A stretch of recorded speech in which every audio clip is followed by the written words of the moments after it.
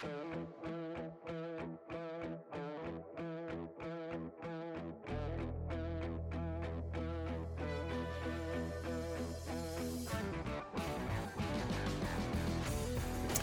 is Podflix, episode 197. I'm Willie. I'm Nish. I'm Paul. That little getting into character moment, Paul, was I had to look up exactly what the name of this movie is that we watched this week, which is Everything, Everywhere, All at Once. I was just infinitely curious about this. Is there commas? Are there periods? Is this not called what I think it's called in my head? What is the name of this goddamn movie? There was a really good Twitter meme that's been going around that basically said the title of the last movie you watched is also the title of your sex tape. And I felt pretty good about my answer. Yeah. Oh, there you go. That is pretty good. Yeah. I'm going to let you guys know ahead of time that I didn't know a lot about this movie going in, other than that it had some type of flair for the multiverse, and people seem to really like it. So did you? What kind of spoilers did you know going into this movie? Not much. I knew who was in it, and I knew the general premise of the movie, but not really. I guess what I knew about it was that it was a multiverse movie, and I knew a few of the people who were in it, and that's it. Yeah. And that it was I mean, we'll find out if we felt this way, but the way that I heard it described was it's did you not feel like there was enough actual multiverse action in Doctor Strange in the Multiverse of Madness, which we definitely did not feel like there was enough. And it's well, this movie has multiverse stuff, probably more of the kind of stuff you wanted. That was the way I sort of had it advertised to me a little more. Yeah, I think like you guys, I didn't know too very much, but I mean, I assumed there'd be a lot of martial arts in it since Michelle Yeoh was starring in the movie. I did not. That's funny. I didn't make that assumption there'd be a lot of martial arts. Interesting. And I think, I mean, we'll talk about it. And I think my expectations were subverted in large portions of this movie. I would say so. Yeah. Cool. This is a tough one to kind of describe what the heck happens, I think, in some respects, but in other respects, maybe not. So can you try and lightly bow tie this one for us, Nish? I can set up the premise. I think that's about as much as you really want to do in this movie. Otherwise, you just start talking for a very, very long time, which Lord knows I can do and will probably do anyway. But so Everything Everywhere All at Once is about the Wong family, and specifically Evelyn Wong, who is our protagonist. So she runs a laundromat. And lives above the laundromat in a little apartment with her husband. Well, really just her husband, I guess, but who actually lived there. But she also has an adult daughter who's probably in her 20s. I don't think they ever really say, but a young adult daughter named Joy. Her husband's name is Waymond, and her father has come over from China recently to visit Gong Gong. And the laundromat is failing. They are in the middle of basically having to undergo a tax audit, and things kind of don't look very good. She is not happy with in her marriage with her husband, or maybe a better way to say it is that her husband is not happy in the marriage with her.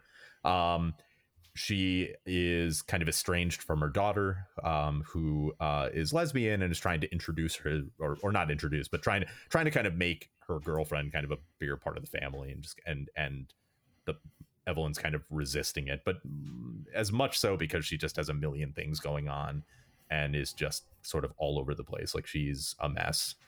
She's a pretty miserable person, is the way that I would say it. And she's kind of miserable to other people as well because she is miserable.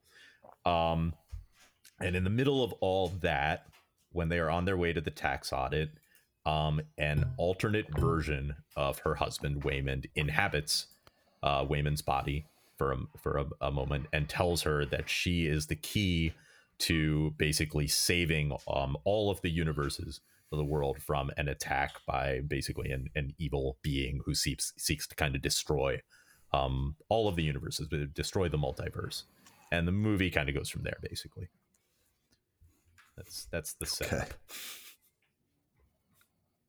It's a good setup. I wanted to point out in the beginning, I watched the beginning 3 different times.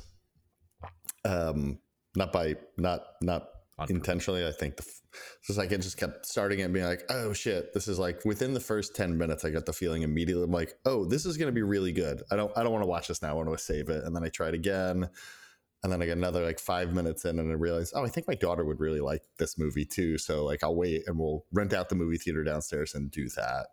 And that came with a whole nother ball of wax when I got to the dildo fighting scene and being like, ooh, God, like what's happening right now? Like I didn't see that one coming, but we'll get to that. The first 10-15 minutes of the movie, I love the tempo of it. There was something very just like normal family interaction about it. Like, and then there's like the quick jump scenes where her husband is like doing some type of ninja shit on the monitors in the background. Yeah. What do you guys think about kind of the setup before we got to the meat? I thought the setup was good. I mean, I think they do a really good job establishing her life and the complications and why she's kind of, you know, going through the motions, as it were. And like I very much got the sense from the beginning part that she is someone who just like her day is very busy, but also very unrewarding. And she just kind of doesn't have time to stop and think about anything. Right. I agree with you, Paul. And like I would say it's fairly economical the way the way they set that all up. Not in the way that it's like there's a lot to set up in a fairly short amount of time, because you have to get a sense for what happens later. You have to get a sense of like all of the different things that are basically kind of intruding on her life and causing her stress in her life. And you have to get it in somewhat of a deep way, because I feel like this movie doesn't just like pick those things back up like as the movie goes on, but they are major parts of the movie. Like the way that her daughter feels in that relationship, the way that her husband feels in the relationship, even like the grandfather to some extent with everything. And, you know, like all of that kind of comes back into play in like major ways, I would say, in terms of like, you know, because this movie ends up being like a fairly, as much as it's like multiversal and all that, it also ends up being like driven, like the plot and like the story of it is driven a lot by like the characters' emotions and their feelings and regrets about like what they did do or didn't do, that kind of stuff, and Evelyn especially.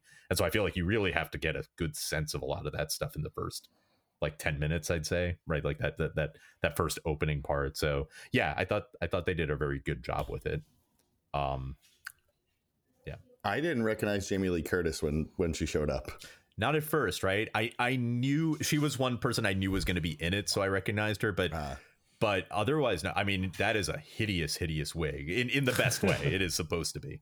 But just even the way she acts is like, and I'm talking about before she's like doing like a Michael Myers impression, like later on and stuff like that. Like even just as the tax auditor, just the way she talks and everything, it really like I would not have been able to pick out it was Jamie Lee Curtis very easily if I didn't know.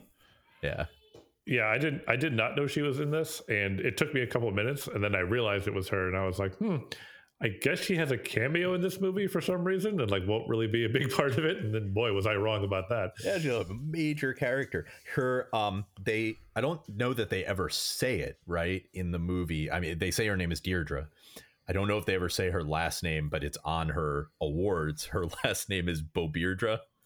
She is Deirdre Bobeirdre, which I thought was pretty funny. I couldn't figure out. I don't know where to even start this part of the conversation or structure it, but I knew something was going to be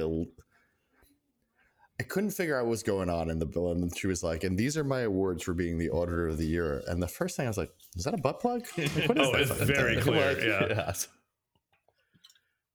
Yeah, and I definitely like it was definitely a thing where it's like, okay, like this looks like a butt plug for a reason. Like I don't know what it is yet, or if it's just this is the joke.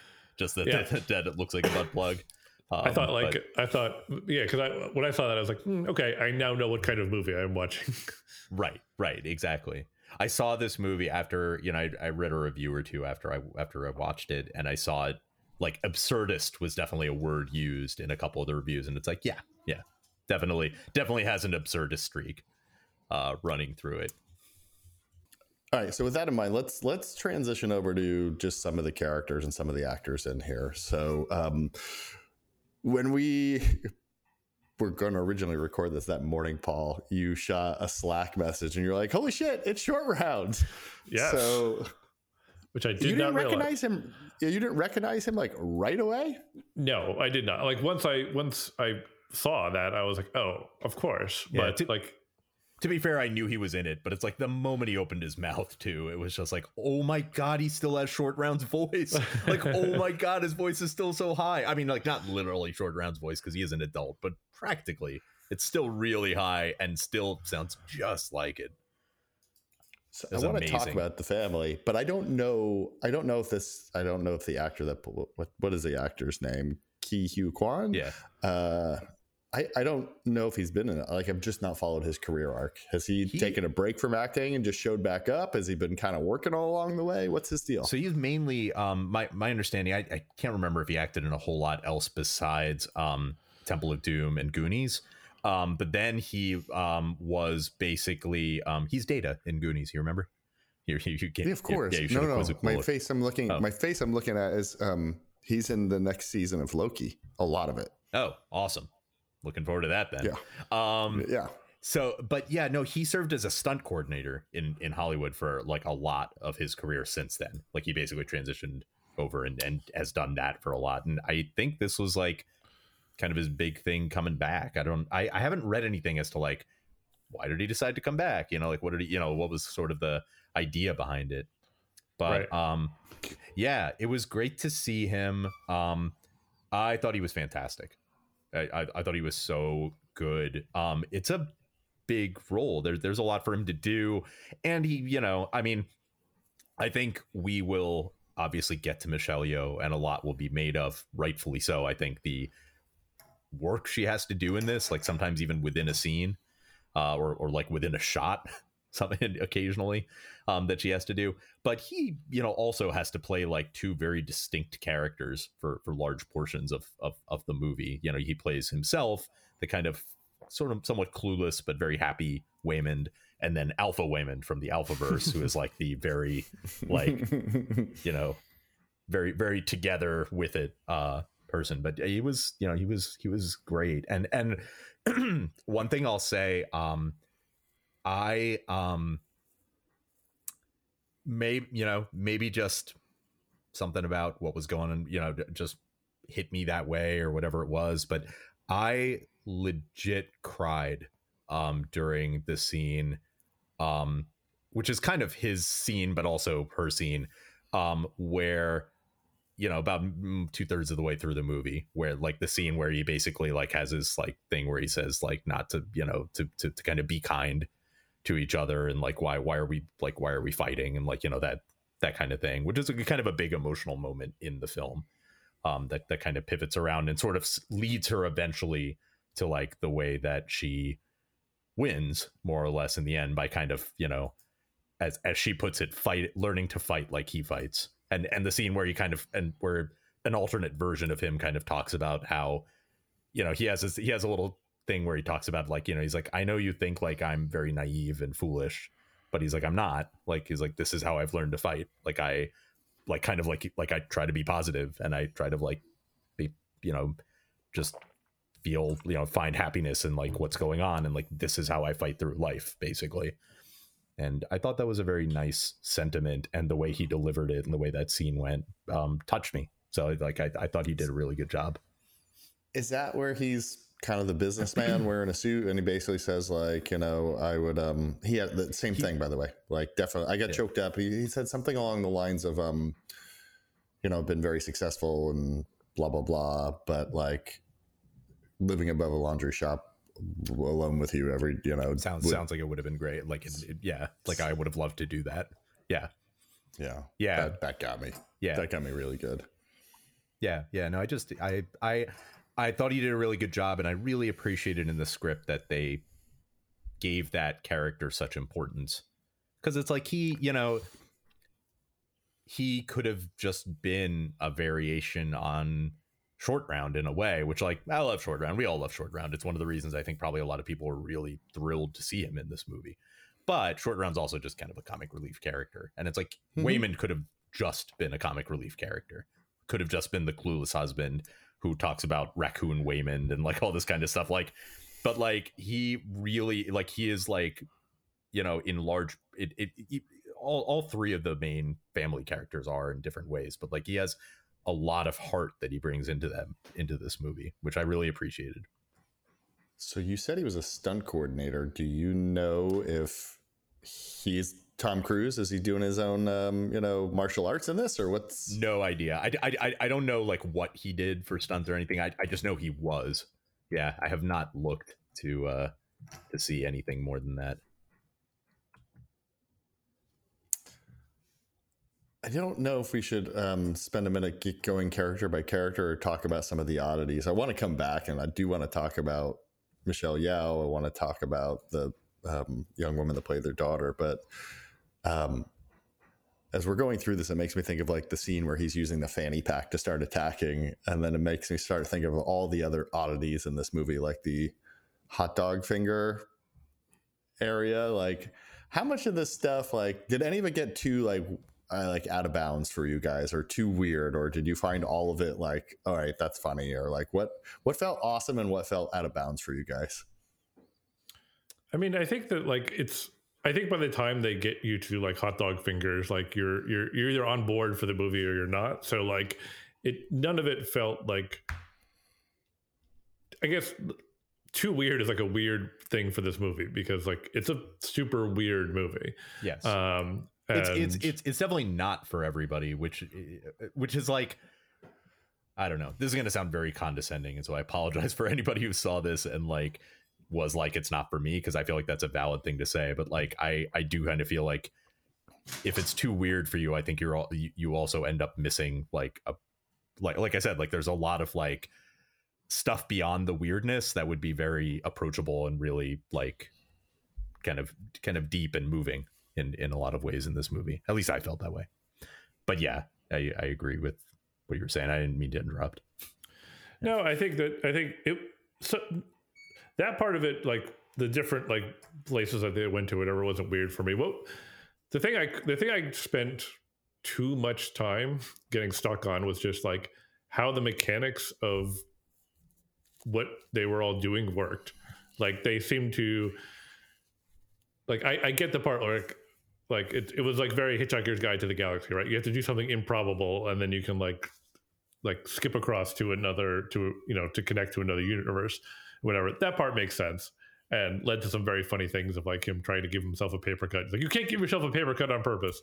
And like, well, you have to. Dude, that was the only part I couldn't watch, was the paper cut part. It's like, I just can't even think about paper cuts. But I didn't really, I don't really know if just like, I didn't really understand what was happening, and maybe it's the kind of movie where it's like, yeah, you shouldn't really don't try to understand what's happening, but like they spent a lot of time trying to explain it, which makes me feel like there's an explanation there of like, okay, you can connect to somebody else in another universe and learn something that they know how to do, and then you're also kind of there too, and some of them goes here, and it's right. You're like kind of like fractured slightly. Like, yeah, I agree. I didn't quite understand, because like sometimes they would go back to that other universe, right? Like there's a thing where it's like she's the teppanyaki like the movie chef, star and the movie star universe. Like they go back to a lot.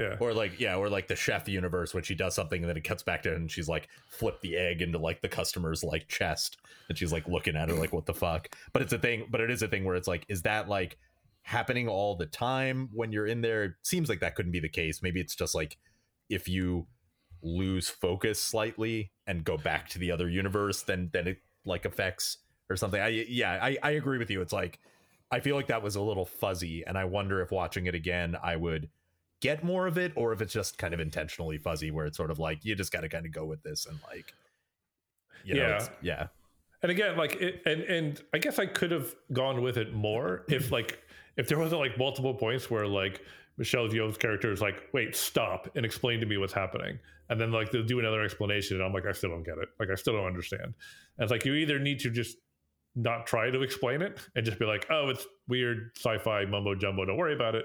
Or you need to actually have an explanation that makes sense. And I'm not sure they had that. Right. I don't think anything they said like I don't think it was anything where it's like that can't work, but it was definitely a thing where it's like you haven't explained enough to like because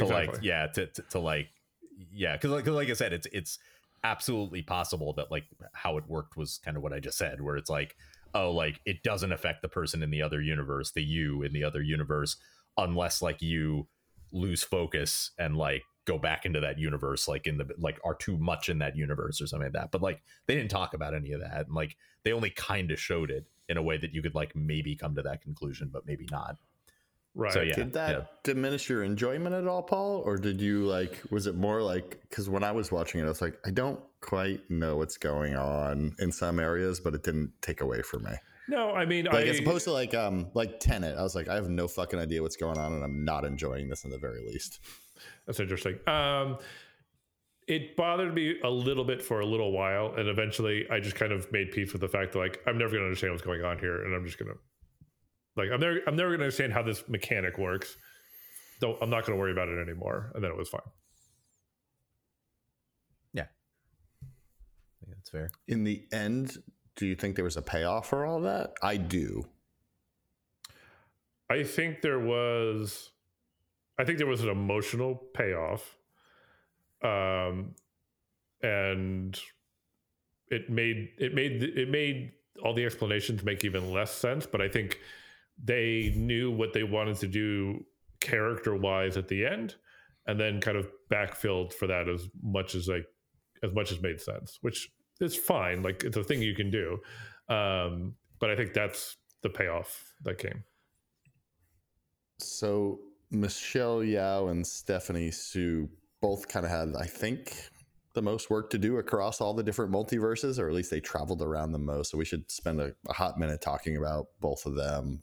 Let's start with Michelle Yeoh, because I think there's some things to pull apart with Stephanie Hsu that'll like kind of start concluding our review a little bit. Sure. So Michelle Yeoh I was excited to see her in this movie, even like I was telling Penny that she's like, oh, I love her. And I'm like, what have you seen her in? She's like, I don't know. I just know that I love her.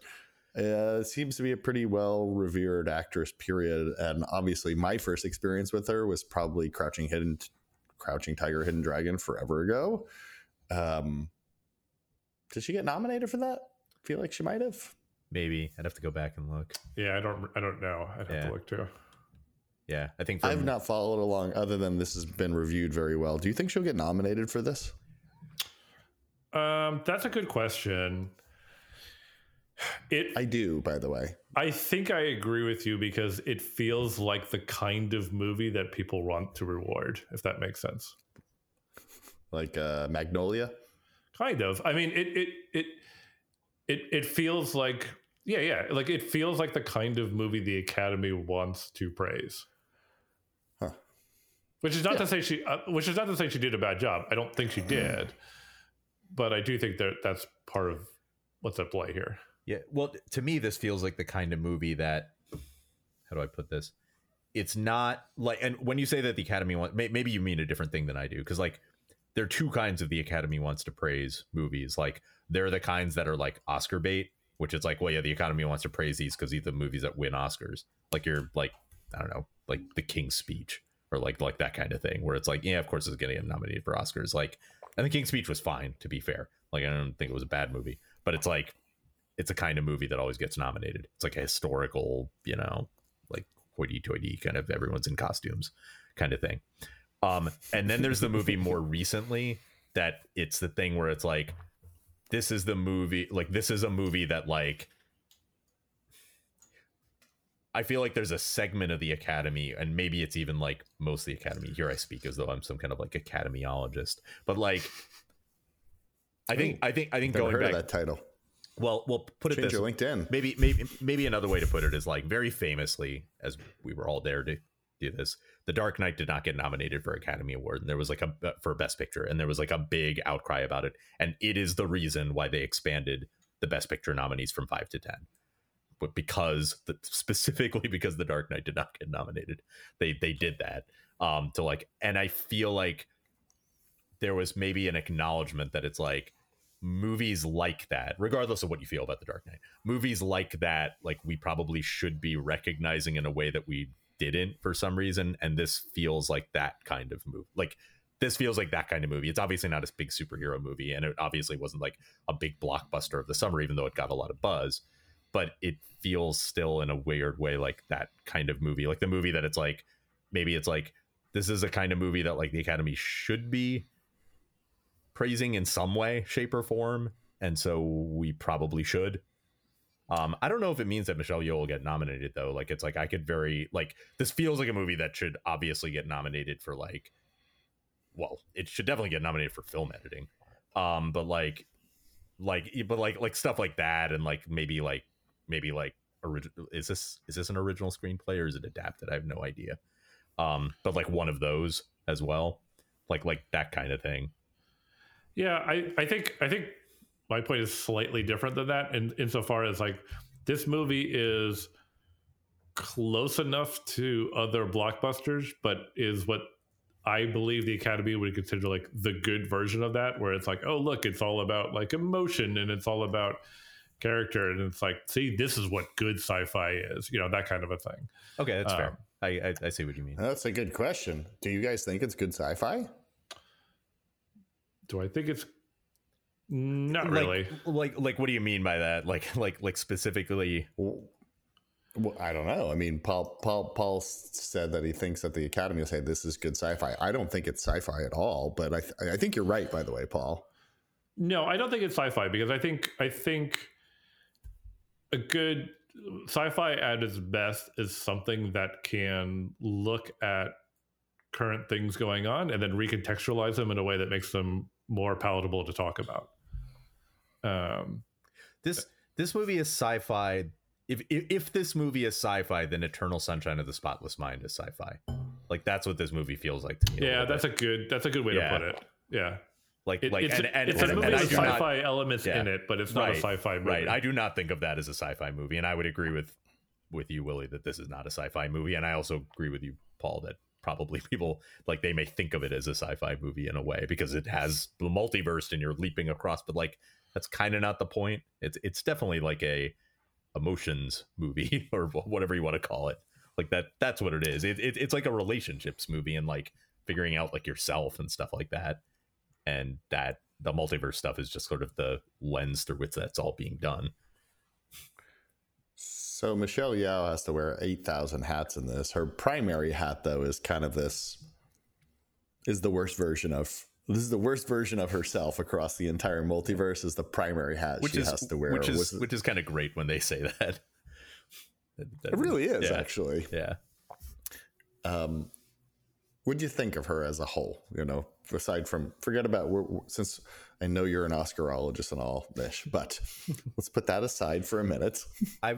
So what I'll say is like I've never seen her before, and I haven't seen her in everything she's been in. So you know, but like I've never seen her in a role before where she was like had to play kind of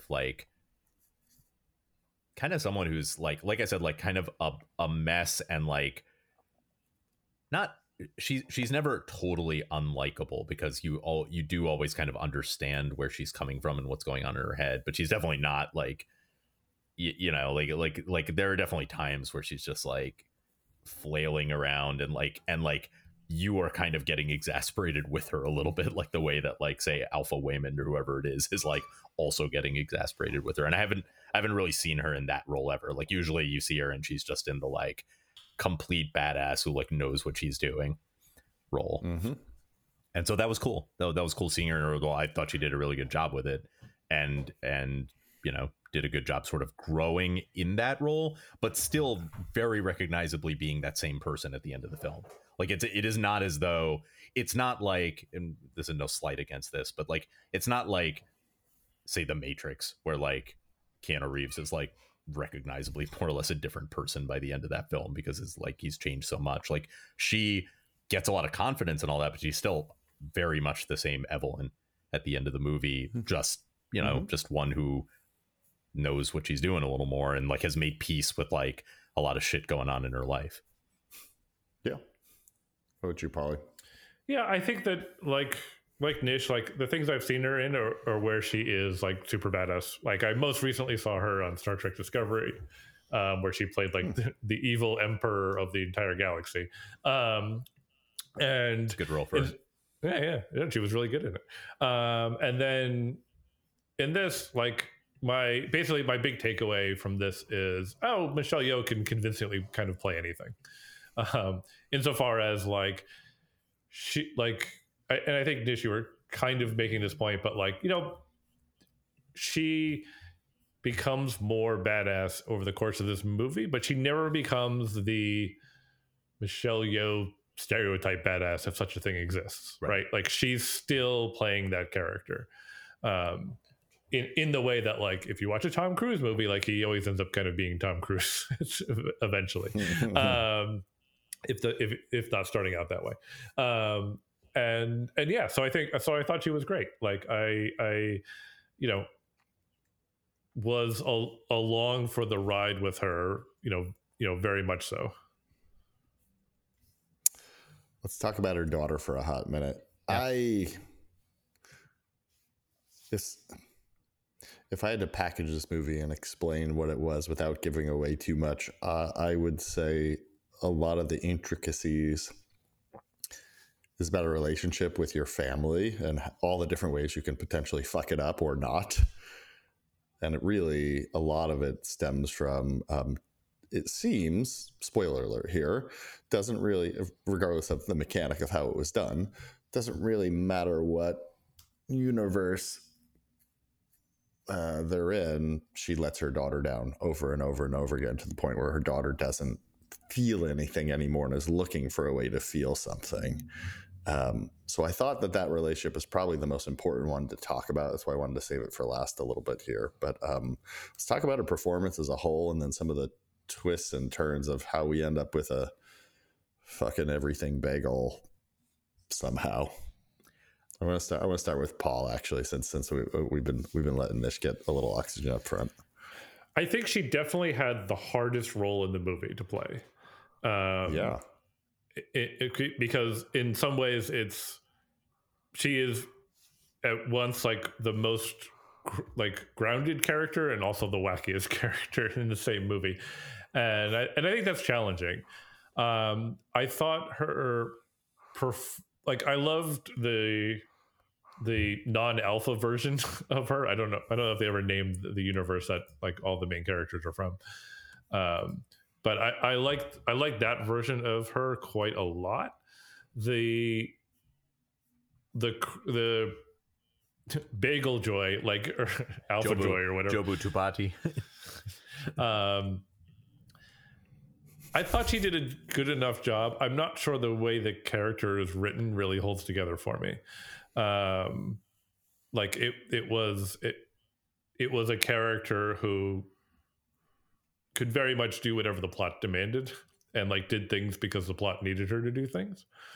And that felt weird. But all that being said, like I thought she did a great job.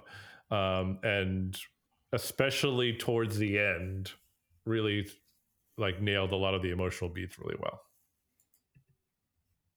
It's funny. Sorry, go ahead. No, it's funny. It's like she plays what? How old do you think she's supposed to be in this movie? It's hard to know, like 19, 20, 21, something like that. I don't know. That's the impression I got anyway. So yeah. I don't really thought know. it could have been as old as like 24 or so. Yeah. Like it could have been out of college. I was guessing like 17 or 18. She's 32 in real life. Yeah, but you can do a lot with hair and makeup and costume. Of course. Yeah. I didn't even recognize her. She's do you guys watch Marvelous Mrs. Maisel? No, I did see she was in that when I looked up who she was. Yeah. Well, you should. She's in 2 seasons. I didn't even recognize her until I just looked her up. And she is hysterical in that show. This was sorry, didn't mean to cut you off, Nish. No problem. I read afterwards that originally this like when this was first in like pre-production and they were, figuring out casting, this was Awkwafina in this role, and then she left. Or I don't know if she left or they replaced her or whatever it was, but that's like who the original person was. I who knows how that would have been. I feel like that might have been a bit distracting. Like Awkwafina has, you know, a personality, and quite a strong one. And so, yeah, I thought Stephanie Sue did a really good job.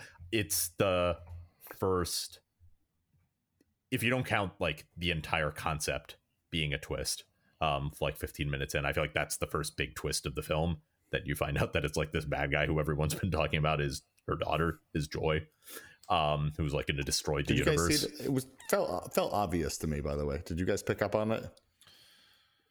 Not at first. Really. I mean, obviously, like I knew once they showed her in like that other universe, like where she came. Like I feel you could tell it was her there. I would say, like, and right. The fact they weren't showing her, but like, yeah, and I don't think I knew before that.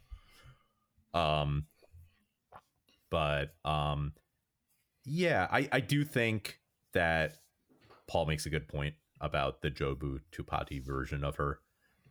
That it's a little, I guess the way I would put it is that it's like, so that version of her, like the Evelyn in the Alphaverse, like pushed her too hard and like her mind completely splintered, and now she like experiences everything everywhere all at once.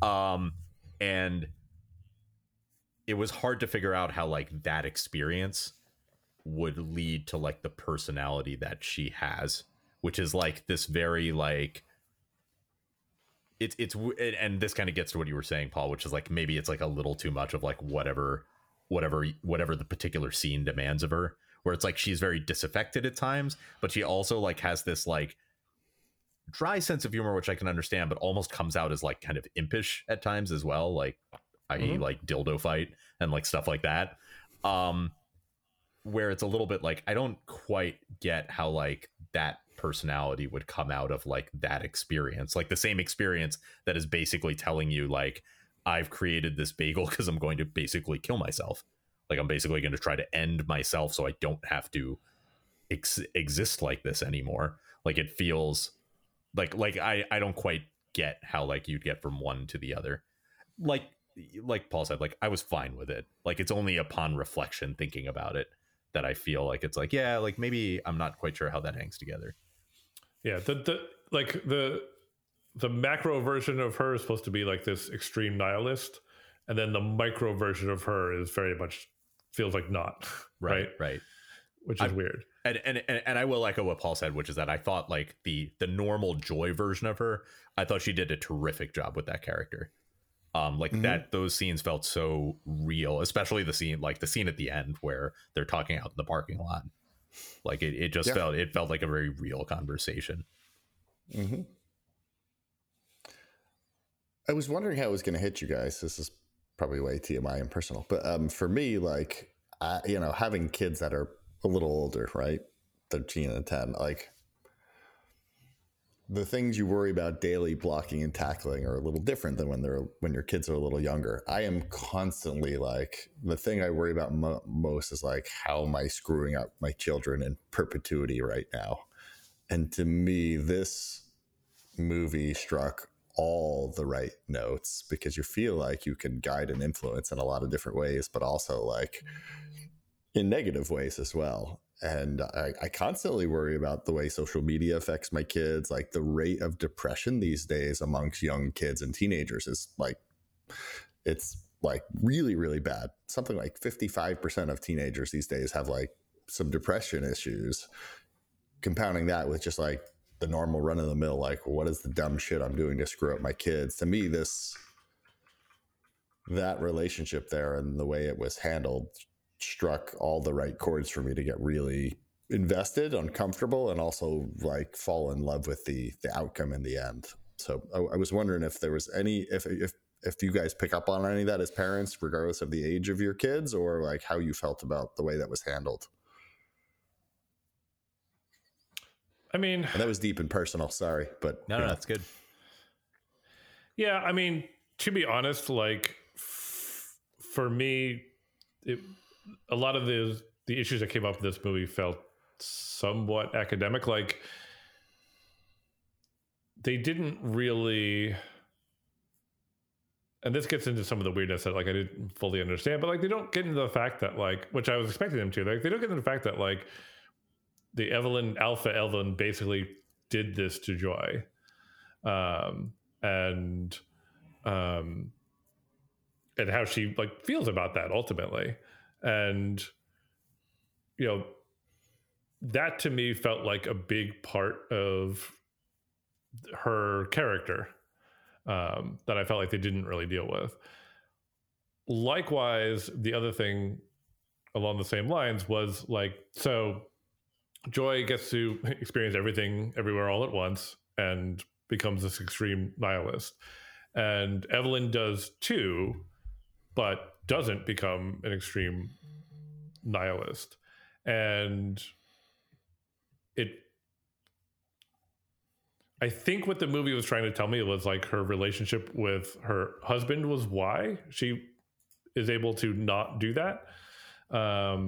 Yeah, that's very much the sense I got, because basically like, right, like that scene, like where they're both at the bagel, like she is like on the verge of like joining her and walking in, and it's that is when he has that speech we talked about, basically like in various universes, he's like kind of makes that point, and right. I think that kind of pulls her back, basically. It's specifically that Waymond, basically that version of Waymond kind of pulls her back from it and is able to sort of save her. Right. I thought that's okay. Yeah. So I don't know. So I felt like, so anyway, all of that is to say, like, I felt like the issues surrounding, you know, pertaining to young people in this movie were essentially like either not really dealt with or dealt with insofar as like, yeah, like, you know, parents, what are you going to do? Kind of like, you know, parents, like, not what are you going to do? That's being too dismissive, but like, you know, your parents can kind of screw you up sometimes or make bad choices sometimes. And that was kind of like the extent of it. I don't know.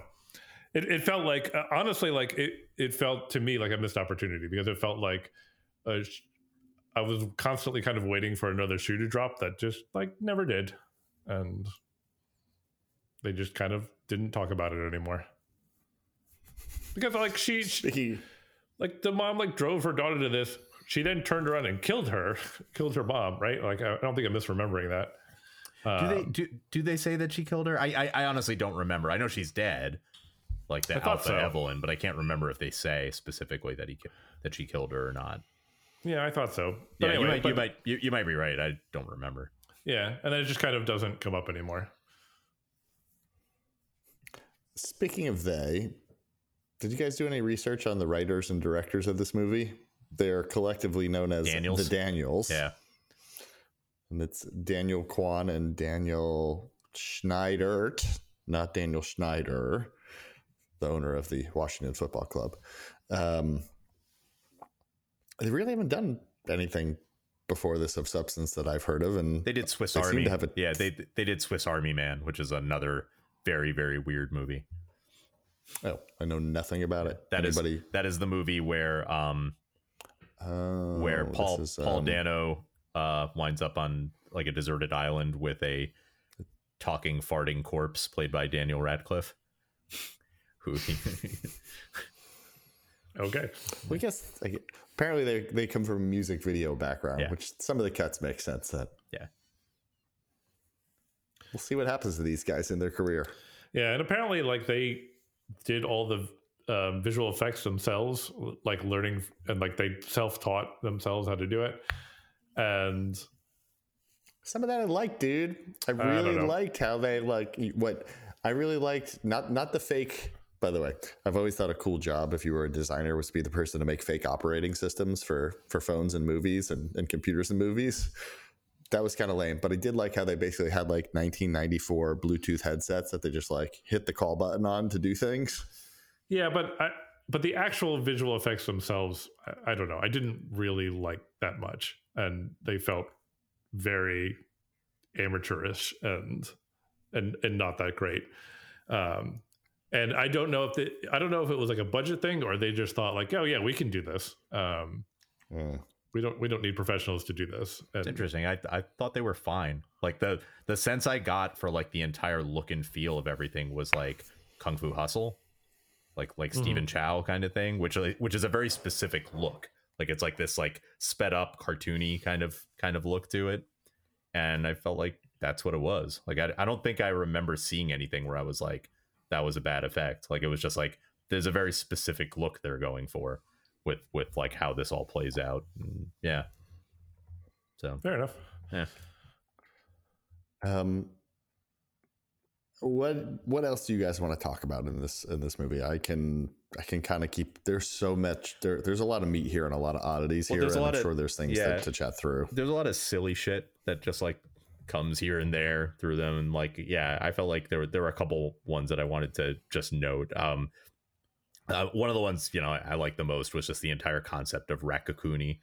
One that basically it starts with her just like bringing it up, trying to explain to them like what's going on and messing up Ratatouille, and then even when she's corrected, like insisting that it's Raccacoonie, and then that she goes, and then that it ends up being like she ends up being in a world where Raccacoonie exists, is called Raccacoonie, like, and it's an actual raccoon on the guy's head who he calls Raccacoonie, and that Raccacoonie is voiced by Randy Newman, which is like even maybe the funniest part of it. It is like singing this like Randy Newman-ish song as they're like cutting stuff in the kitchen. When they were running after the raccoon that had been caught. Yes. Yeah. And just like all the lines that what's his name, Chad, like that the guy had, where he's like, Raccacoonie, you taught me so much. It was just like, to me it was like just delightfully silly, and also just how bad, like intentionally bad, the raccoon puppet was, like doing it. Like it was like this very like stop motiony, like like I don't know, like it reminded me of like Fantastic Mr. Fox kind of like stop motion animation kind of look to it. So I really like that. The other one that I guess I wanted to call attention to, because it hit me, and then I didn't pick up any of the other references, but I went back and Googled it afterwards, because I was like, where did that come from? When they're in early on in the movie, when they're when I think it's when Alpha Waymond explains to Evelyn like why she has to like help him save, because there's a point where he says like, just leave me, like she's just like, do what you need to do, just leave me out of it, like why do I have to be part of this?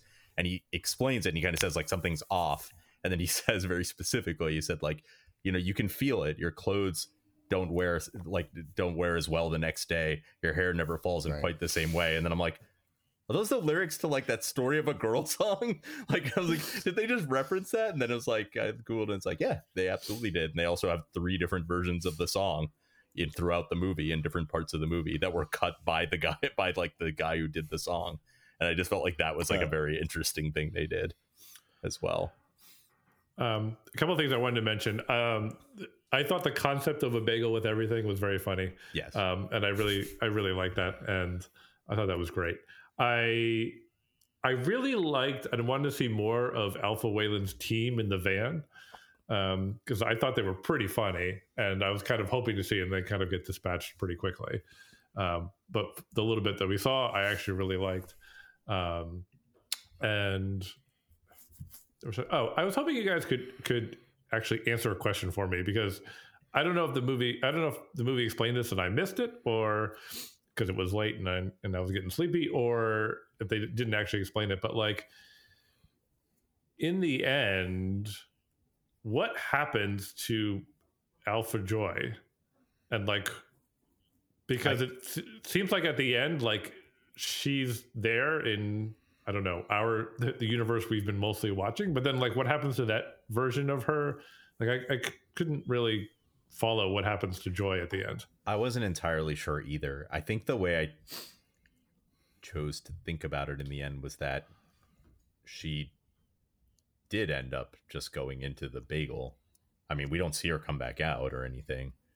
But maybe just through like talking through it and all that, like Evelyn's still able to like reconcile with like her Joy, like and figure shit out. Because like there was a point where I had to remind myself where it's like, yeah, like if Alpha Joy goes into that bagel, like it's not like all the joys cease to exist or anything like that. Like she's just one joy who happens to be able to experience everything all the time, or something like that. And it's like just because she can, like, but I had to like tell myself that because I kind of forgot what the rules and stakes of like the whole thing were. Yeah. My interpretation was either she sucked into the bagel or she just went back to her own alpha verse and Okay. unhappily with a dead mom over there. Fair enough. Yeah. And the last thing I wanted to say, the other thing we haven't talked about at all that I really, really liked was Rock Universe, where they were rocks. And Forgot about that. when she turns around with the Google eyes on, oh my God, I fucking lost it. That was so funny. The other one that they didn't spend as much time on this as the Rock Universe, but I giggled every time when they were flashing through universes. They would go to the Pinata universe. Oh where yeah, they're just the pinata sitting there getting hit. It was I would laugh Some every time clever that things, came up. man. The budget for this movie was $14.3 million, and they definitely probably saved a bunch by doing their own VFX, Paul. But some of it was like, let's have a 5-minute scene here with a couple of rocks, right? And just subtitles on the screen. Yeah. That's it. You know, it was a much longer scene than I was expecting. I was like, wow, how long are they going to do this for? And they cut back to it a couple of times. Yeah, a couple times. Yeah. But yeah, the googly eye rock was great. It's a success, man. So the movie is it made 101.4 million so far. So yeah. No, it's been a big success. Like you said, like I'm interested, like, you know, these guys will obviously get, you know, I don't know if this is like some stepping stone to some like more quote unquote normal thing, or if they're going to be, you know, people who like always like kind of just do their, you know, it's like, are they going to be like, I don't know who I would think of, like, you know, one of these people who gets handed the keys to like some huge franchise, or is it going to be like the Wachowskis or something where they're always just off doing their own weird thing, and who knows if it like hits, you know, the Wachowskis, I would say it misses more than hits, but you got to say like they always kind of did whatever the fuck they wanted. Like it wasn't, so they're attached, both of them, to a TV show called Mason that is pre-production. Mason? The Perry Mason prequel. Okay. It's no Columbo, guys. It's no Columbo. I never really watched Perry Mason, so I can't really comment on it. I would agree that it's no Columbo. All right, I gave you your window to talk about Mrs. Columbo. We're moving on. So should we put some grades on this then? Sure. Yes, let's. Okay, Nish, you go first. So I, you know, talking through it and thinking about it, like there's definitely like parts of this movie that I could see not sitting well with people. I mean, Paul's mentioned some of them, and not sitting well with people, just like things that you could get stuck on, or just kind of be like, yeah, this like didn't really work for me, or I wish it went another way. And I think it's definitely weird for some people, and I'm trying not to say that in a way that confers any judgment. It's like, you know, this isn't for some people and it is for others. This movie is like 100% in my wheelhouse. Like when watching it, I was like, yeah, this is the movie. Like this movie, like I mentioned Eternal Sunshine of the Spotless Mind. The weirdness of it also reminded me of Being John Malkovich, which is like another movie that I just like adored when it came out. So yeah, I loved this movie. Like everything about it that I thought was great, and it really, for me anyway, packed an emotional punch that I was not expecting it to. And stuff that wasn't, you know, or couldn't be as great. Like there was the stuff I recognized and the stuff I didn't, and some of it I just didn't care about, or it wasn't important to me. Even acknowledging that it's like, yeah, I totally understand why other people might not like that. Like I didn't care too much about it, so I really liked it. I'm giving it a 4.5. Polly. It's funny, you know, you mentioned some other movies there, like Eternal Sunshine, which I liked okay, Being John Malkovich, which I didn't really care for. And when I think about the weirdness in this movie, I think about why was it weird? Mm-hmm. And And I feel like, I mean, there are people out there who like things that are weird because they're weird. They're like, that's weird, wasn't it cool? And I was like, yeah, but why was it weird? And in the end, like, I'm not really sure. Like, I feel like it was weird because they wanted to make something that was weird. And there's nothing everything they wanted to say, like they could have said without like dialing the weirdness up to 11. So in that way, to me, like it felt kind of, the weirdness felt superfluous, even though like some of it was funny and some of it less so. So I like the movie, some parts more than others. The one thing I think is interesting is, as I think through it, would I ever revisit this movie is a question I've been asking myself since I saw it. And I think the answer is no. Partially because I feel like it's a movie that wouldn't, because it's a character-driven, emotional beat-driven movie, it wouldn't land as powerfully on subsequent viewings, right? Like, for me anyway, like, because I would know kind of some of the beats that are coming.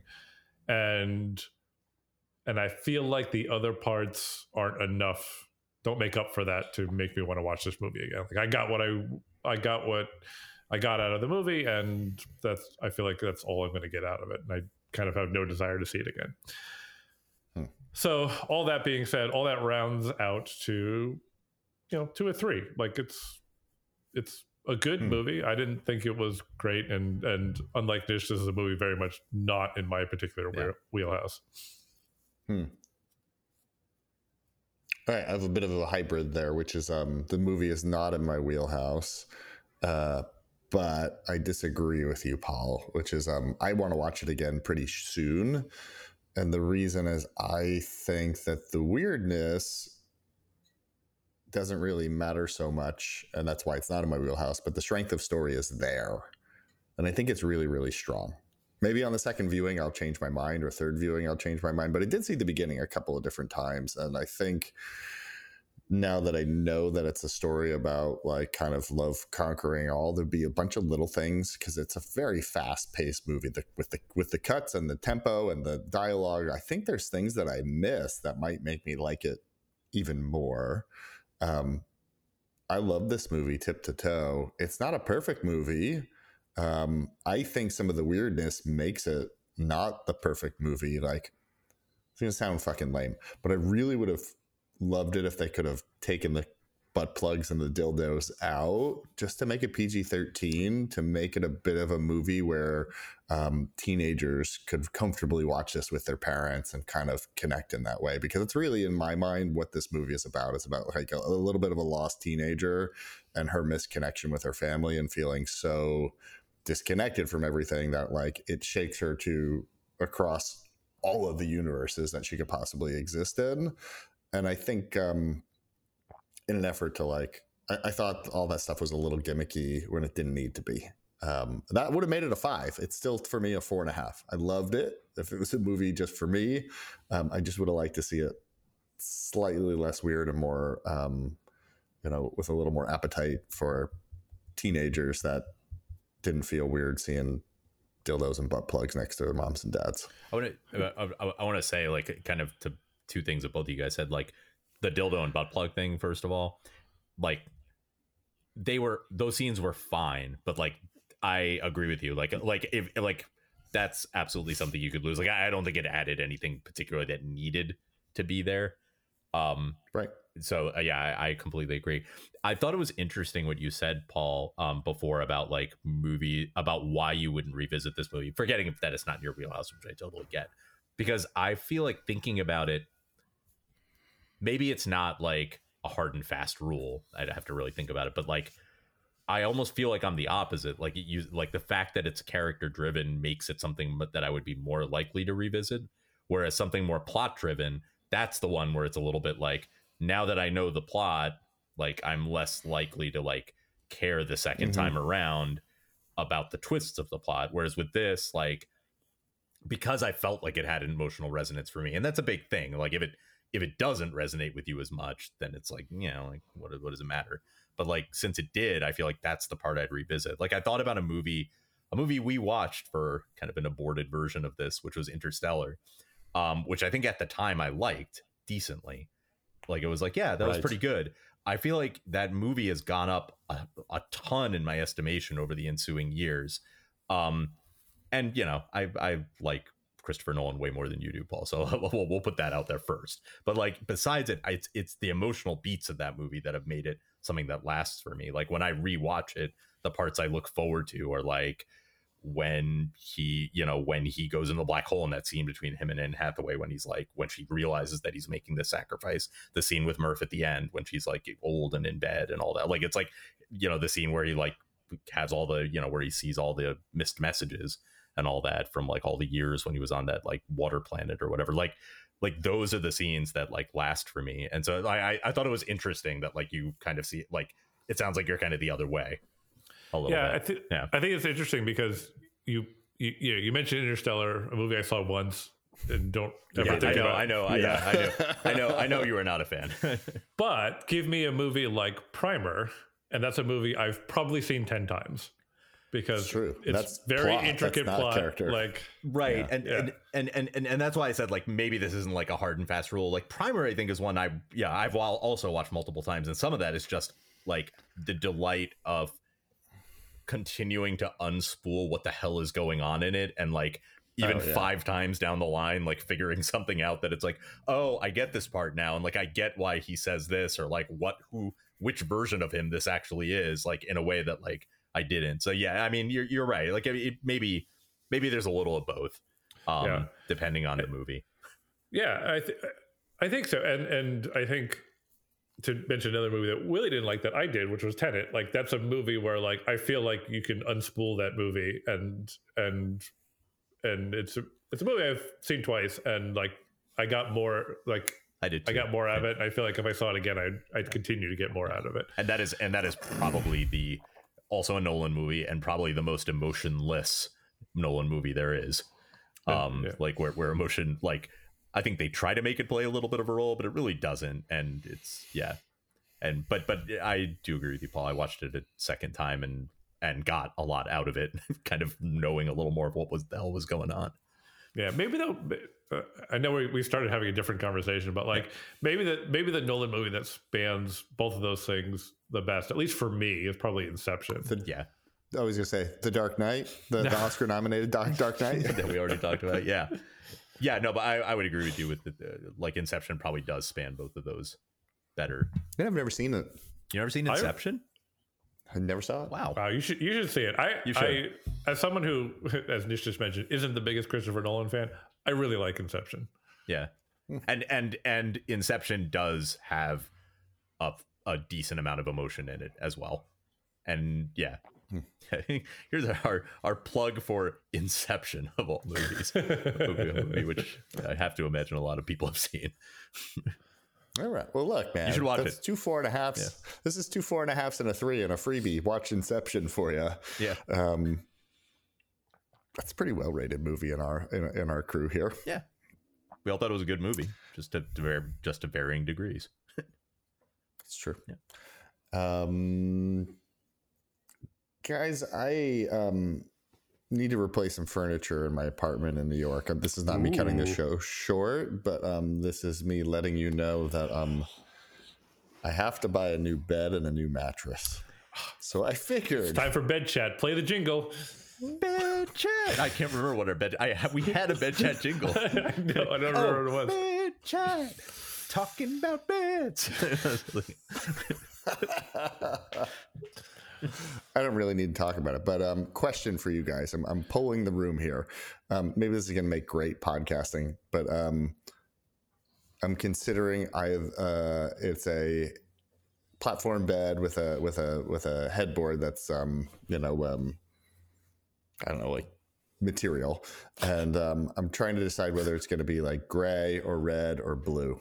If I should get a color to just go normal gray or dark gray or charcoal. All right, before we get to the color, I have to ask, Yeah. Is there a particular reason? Did you seek out the platform bed, or did you just happen to pick a bed that you like that's platform bed? And the reason I ask, Well, give me some. We're gonna get into this, huh? yeah, it's bed chat. We're getting into it. Okay.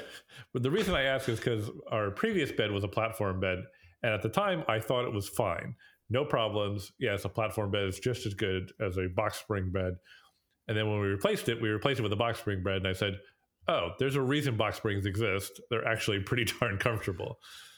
Well, I always get one of those memory foam mattresses. This is my secret: is that there is like a generic memory foam mattress I've bought. I think 5 of them now, 4 of them. Like we've moved a bunch, and rather than just like moving one of these fucking asshole mattresses, I just leave it and I buy a new one because they're like $350. There's a 12-inch one on Amazon. It used to be $250. The price has gone up. Inflation, it's killing me here. But I usually just get a 12-inch thick memory foam mattress and then whatever type of bed. What do you call this material that is the top of this headboard I just sent you? I mean, it's like upholstered fabric. Right? Yeah, upholstered fabric headboard. So am I way out of my lane if I go with the orange one, the orange red one? Am I nuts? I mean, that's a bold choice for a bed. A bed's a big piece of furniture in a room. Yeah. It's a lot of orange. Yeah, you'd have to go with a real like muted comforter. To Just white. Just white. Feel like I'm in for trouble. Stains on all the surfaces with just white comforter and orange headboard. Yeah, keep the black light out of the room. Yes. I drink a lot of coffee in bed. Sure, coffee. I think you should go all the way to the yellow one. Don't get me wrong. I'm not afraid of the yellow. I was going to do either the green, which looks teal to me, but I'm colorblind. Wait, is that actually green? It looks teal to me. It's very teal. Yeah, that's totally great teal. Podcasting. I was thinking either teal or orange. For those of you who can't see this, there is a version of this headboard which is green, or says it's green, but is absolutely teal. I had to take advantage of bed chat one time because I'm actually buying a bed. Yeah, this is the perfect time to do it. Well, I was going to ask you about King versus California King, but it looks like no, I can't fit it in the New York apartment. Can't fit. I have a king. Can't fit. I have a king. Like either. I'm going with a queen. Oh wow. Sorry, bud. Yeah. Not all of us can afford the luxury of lying diagonally or sideways or vertically or whatever way I want in our bed. Right. It's just one of the many advantages of living in the middle of nowhere. There you go. My bed's a queen. I can't fit a king in here. I mean, I can, but at the expense of not being able to do a lot of other things. It's only when he invites Paul to bed, then he's got a king in bed. There you go. Just because of my little crown. All right, sing us off with the bed chat song. Bed chat, talking about beds. Nish, did we get any emails this week? Sure. Yeah, we have some emails. Wait, did I get an answer? Do I get the orange bed or no? I need a vote here. I would put say it up for vote. I would say no. All right. Do I get the blue bed? Vote or yes or no? Definitely not. I think you should get orange over the blue green one. Dark gray or light gray? That's a good question. That is. Let me look at them real quick against each other.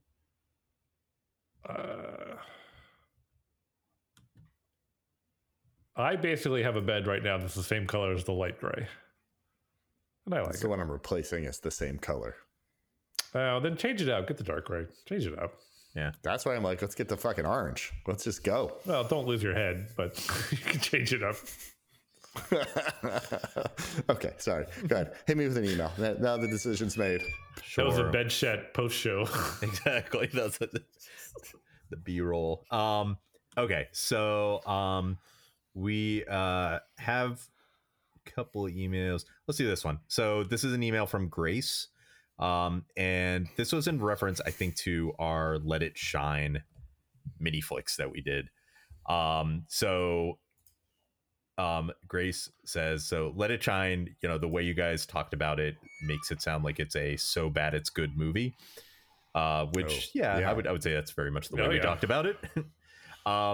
And her question is, what, like, over your lives, what have been your go-to so bad it's good movies?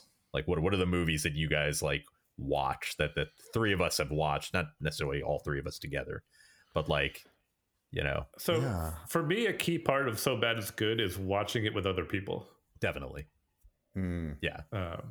And I mean, for the last, I don't know how many years, I don't do that very much. Right. So like these may go back a little bit. Yeah, I think they would have to.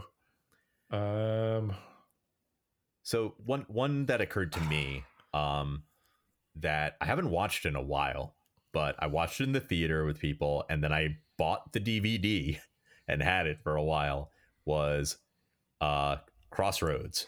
No, it was Crossroads, the Britney Spears movie, which is just bonkers at times. Like the whole idea of the movie, the various subplots that are going on, which are like way too serious for what the movie is at times. Like there's like a abusive relationship going on and shit like that, but like juxtaposed immediately against like, you know, Britney Spears like dumb shit going on in that. Have you guys seen Crossroads? No, I've never seen it. Okay, so we should do it for the show. Well, I should tell you, there are four main people in it. It is Britney Spears and her two friends going on a cross-country trip and a guy who drives them. And the other three people are hilarious who they are. Okay, so one of them is the kind of white trashy friend who is Taryn Manning, who you probably know from Orange is the New Black, is Pennsyltucky or whatever it is. Yeah. One of them, the cool, like, popular friend, is none other than Zoe Saldana before she became famous. What? Yep. No. Yep. It's the first thing I ever saw Zoe Saldana in. And then the guy who is driving them across is Anson Mount. First thing I ever saw him in. Oh my God, we have to watch this movie. Yeah. So Anson Mount has always, in everything he's done since then, been to me the dude from Crossroads, because that is where I saw him first. And it's like, oh, the dude from Crossroads is getting some stuff to do. Oh, he's Black Bolt. Like, oh, he's, you know, whatever, Captain Pike. Like, it's like, it. Yeah. So it is. Yeah. This movie is kind of insane. There's a Ralph Macchio movie named Crossroads. It's not that movie. No, not that movie. That's where he's guitar player. He's like a guitar player, right? Yeah. So that's when I first started playing guitar, everyone was like, "You should see this movie, Crossroads." Mine is, we watch so many fucking movies for this podcast. It's hard to like quantify. I think for us, So Bad It's Good, because we've seen some bad movies, and we can just call them bad. This might be controversial opinion, but Labyrinth is a terrible movie, and I still think it's good. Labyrinth, yeah. So it's really dumb. But I really like it. Sorry, it's so bad, but it's good. I agree. I mean, it is not. I don't know if it fits into like the So Bad It's Good in the way that like what is good about it is how bad it is.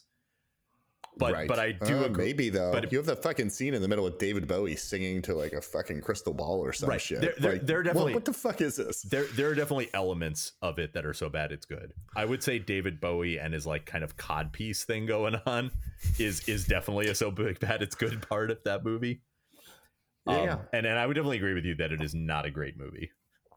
As beloved as it is now. Yeah. We watched in the 80s when we were kids. All this stuff kind of registered. You know what also was really bad was that He-Man movie with Dolph Lundgren in the 80s, but I still thought it was good.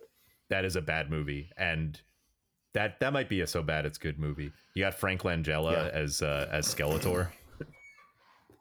Right. Who played is the guy who played the principal in Back to the Future plays Man at Arms in that movie, right? He plays Man at Arms. Yeah, yes, yeah. Strickland and the guy in the original Top Gun. Your whatever, your ego's writing checks, your body can't cash or whatever. Yeah.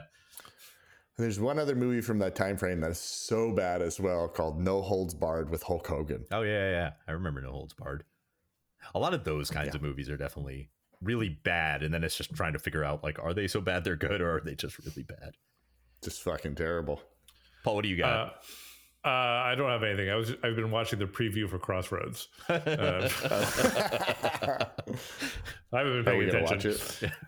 We should mini flicks I it this kind week. of have to see this movie now. Is it available anywhere for streaming? I have not seen it in years, so yeah, I would be up. And it's not particularly long, if I remember correctly. I can't imagine how it could be. I guess we can go to Nish's house and watch it. You still have the DVD? Yeah, it's not a Blu-ray. It's like old school DVD. Still have the DVD. It's somewhere. It's in a box. Yeah, how No, long it's is not it? streaming anywhere, unfortunately. Oh. We'll figure it out. That blows. Yeah, it's 94 minutes. Perfect. Let's see if we can get it on Crisp. Plex. Very crisp. Yes. Oh yeah, that's right. Did I also mention that her dad is Dan Aykroyd? I saw in the preview. Yeah, I forgot about that. I totally forgot about that. Yeah, it is. It's kind of insane.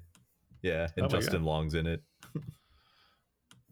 It is not available from Apple TV. Somehow. That is disappointing. It's very disappointing. Let's see if we can get it on Plex. We'll take a look. All right. So you don't have it. You don't have any other movies that you could think of that that you remember? No, I mean, the only ones the only ones that immediately jumped to my mind were the Joel Schumacher Batman movies, which, like in retrospect, like thinking about them, it's like, oh yeah, those movies are exactly what we thought of them is exactly what they are. Like Yes. they weren't they were campy and silly and Yeah. And like pretty bad, but also actually pretty entertaining. I have vivid memories of going to see Batman and Robin in the theaters and just laughing my ass off at everything Arnold Schwarzenegger said in that movie. Yeah. I went to I saw Batman Forever with one of our friends in the theater and just giggled our way through it, basically making fun of various parts, which is kind of a hallmark of So Bad It's Good, right? That's yeah, kind of exactly. what you do. Yeah. Exactly. Yeah. So I think I do think those work. Definitely Batman. I mean, Batman and Robin, like, if nothing else, all of the Arnold Schwarzenegger one-liners are pretty awesome in Batman and Robin. They really lean into that. And yeah, for sure. Yeah. They still work. All right. So those are Well, look, you want to send a follow-up email? Where do we do that? You can do it by emailing talktopodflix@gmail.com. That other platform? Nah, we're not going there, huh? No, Elon Musk owns it now. We're not going to talk about it. I was going to say definitely not now. All right. We'll see you all next week. All right, bye guys. Is that how we're going out from now on?